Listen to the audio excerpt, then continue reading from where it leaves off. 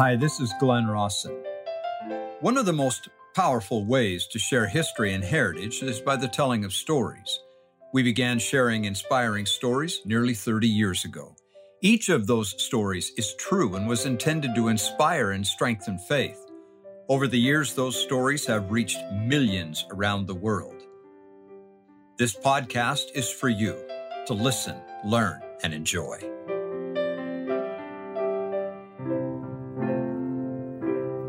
I remember an old song by Michael McLean that said, "Will he really answer me?"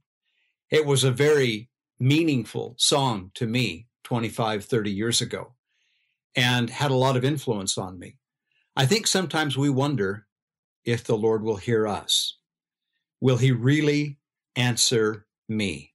With all of my sins, all of my weaknesses, all of my faults and failings, will he really answer me?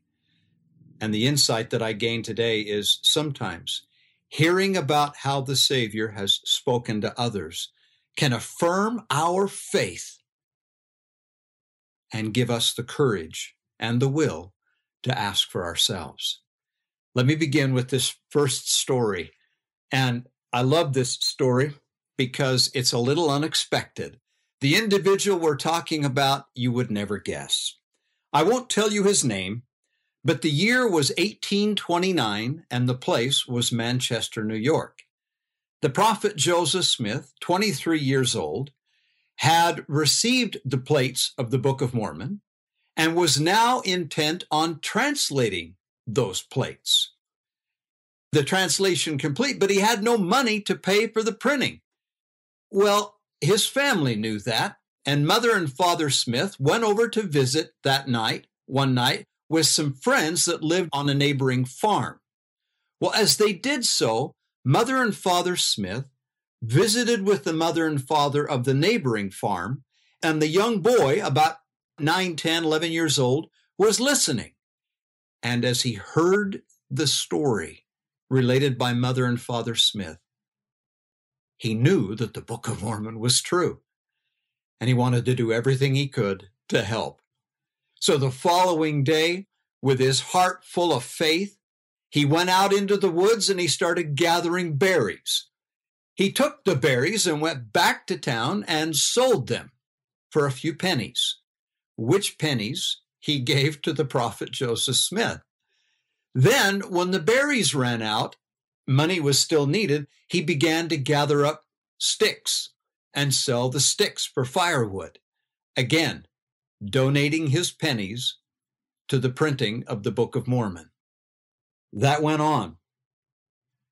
That lad who knew the Book of Mormon was true from the earliest age, even before it was printed, was Orrin Porter Rockwell. Not a story you often hear about Porter.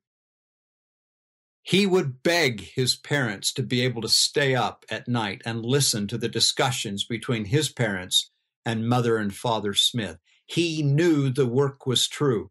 And in April of 1830, when the church was organized, Porter and his mother were there. They were among some of the first to be baptized. Porter Rockwell was a devoted friend of the prophet Joseph Smith and stayed with him right up to the time that the prophet was martyred. It was Porter who rode back into Nauvoo with the news that Joseph and Hiram had been killed. Quoting, "Port was true to the end of his days. Just before he died in June of 1878, Porter would say, 'I am the most senior, the oldest member of the church still alive.'" The epitaph of Orrin Porter Rockwell reads thus: "He was brave and loyal to his faith, true to the prophet Joseph Smith." Joseph F. Smith would say of him, "There was never a more devoted disciple than Porter Rockwell." My friends, the Lord answered Porter's prayers. He gave him a revelation, and Porter was true to that revelation for the rest of his days. When President Nelson promises us we can receive revelation, it is true. We can. Revelation sometimes comes in the most unexpected situations. This story is brand new for me. It was donated by one of my friends here on Facebook. She shared it with me, and I'm going to share it with you. The story begins in the spring of 1841. Solomon Hancock moved to Lima, Illinois, where he served on the High Council. He was then appointed as president of the Yell-Rome branch. Now, the Yell-Rome branch, Yell-Rome is Morley for Isaac Morley, spelled backwards. It was a branch of the church in Illinois, about 20-some miles south of Nauvoo. And Solomon Hancock was called as the branch president. In the fall of 1845, now this is after the prophet Joseph has been martyred, and the citizens of Hancock County were determined, beginning in late 1845, that the Latter-day Saints were not going to stay in the county. They wanted them out. And it resorted to violence at Yell-Rome. Houses were burned, barns were burned. One night, the mob came over and set fire to Edmund Durfee's haystack. Well, yeah, he went out to put out the fire, and the mobbers shot Edmund Durfee. Now listen to this account. The mobs came and were persecuting the people and driving them away from their homes. The mob came to Solomon's house. His wife was sick and his baby, Elijah, just 10 days old. The mob got up on Solomon's house and began tearing the chimney down and throwing down the mud that the chimney was built from.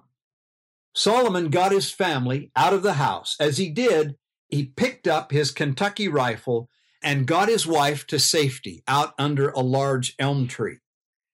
As he did so, he looked back at his house and he saw the men standing on his house, tearing it down and preparing to set it on fire.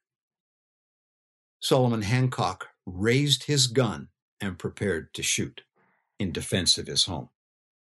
But as he did so, there came a voice that said, "Don't shoot, Solomon.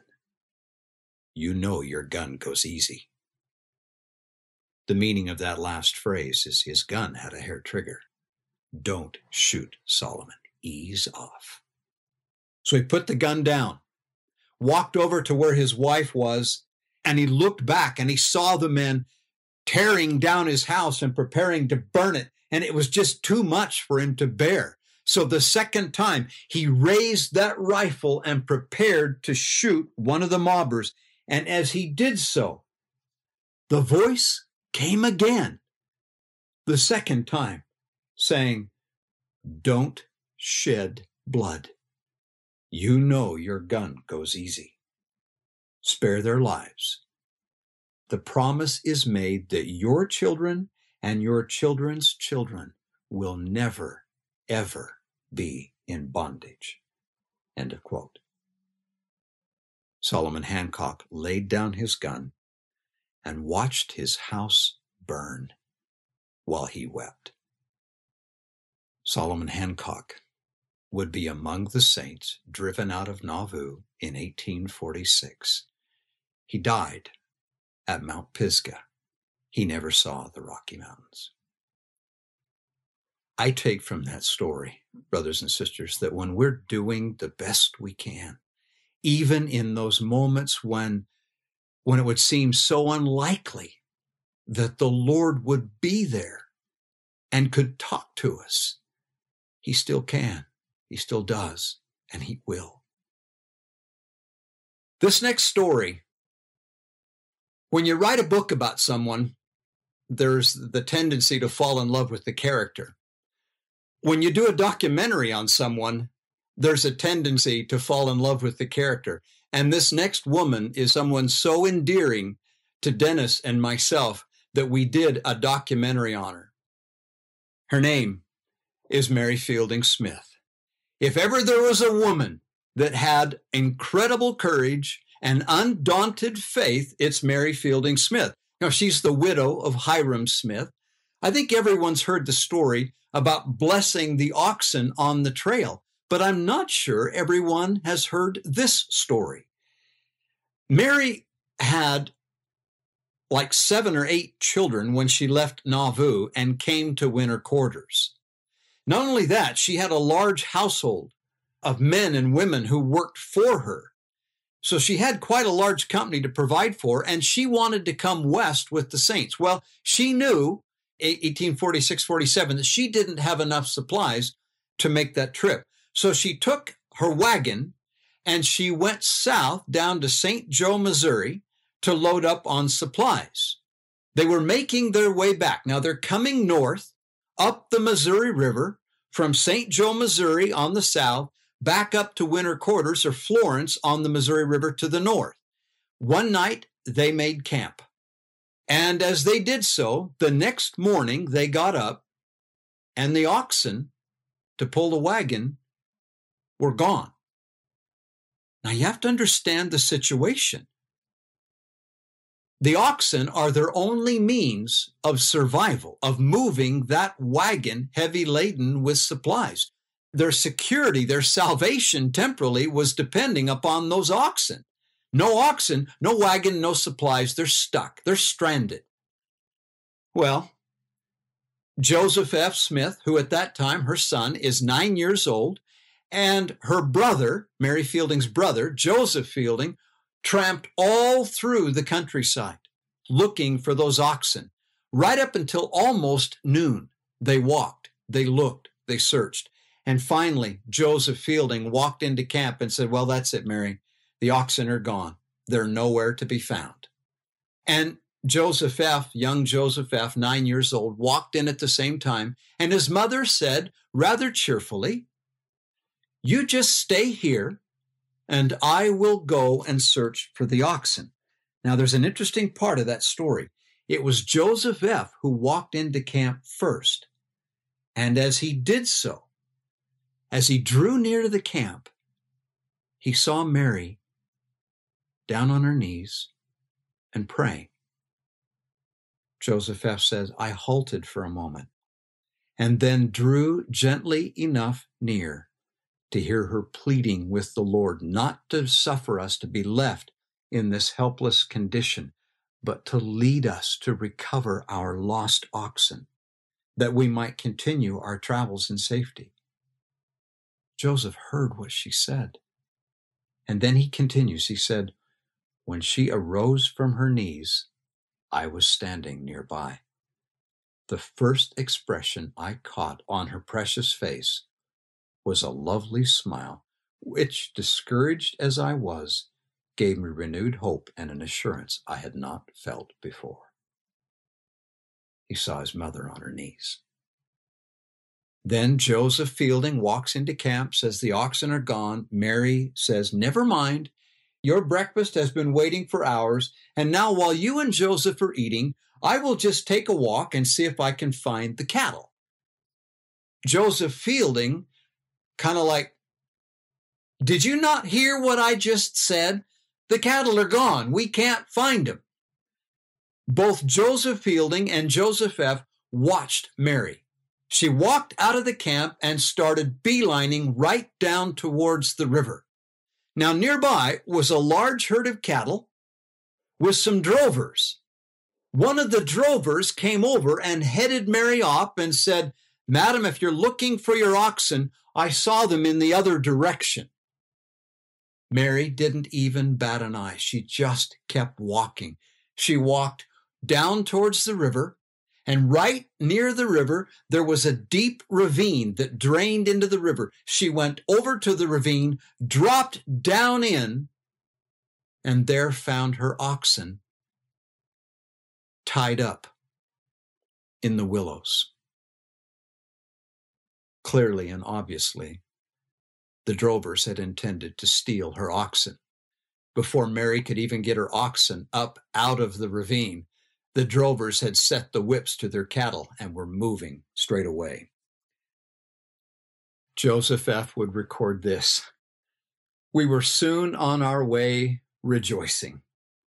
He would remember with reverence and respect that experience for the rest of his life, as will your loved ones, your children, your grandchildren, when they see you praying and when they hear you pray with real intent. The Savior is with us.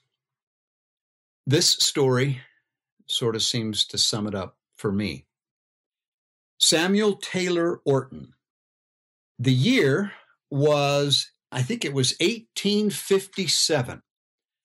Samuel Taylor Orton was a handcart pioneer. He had come out with all the rest and had pulled a handcart all the way across the plains.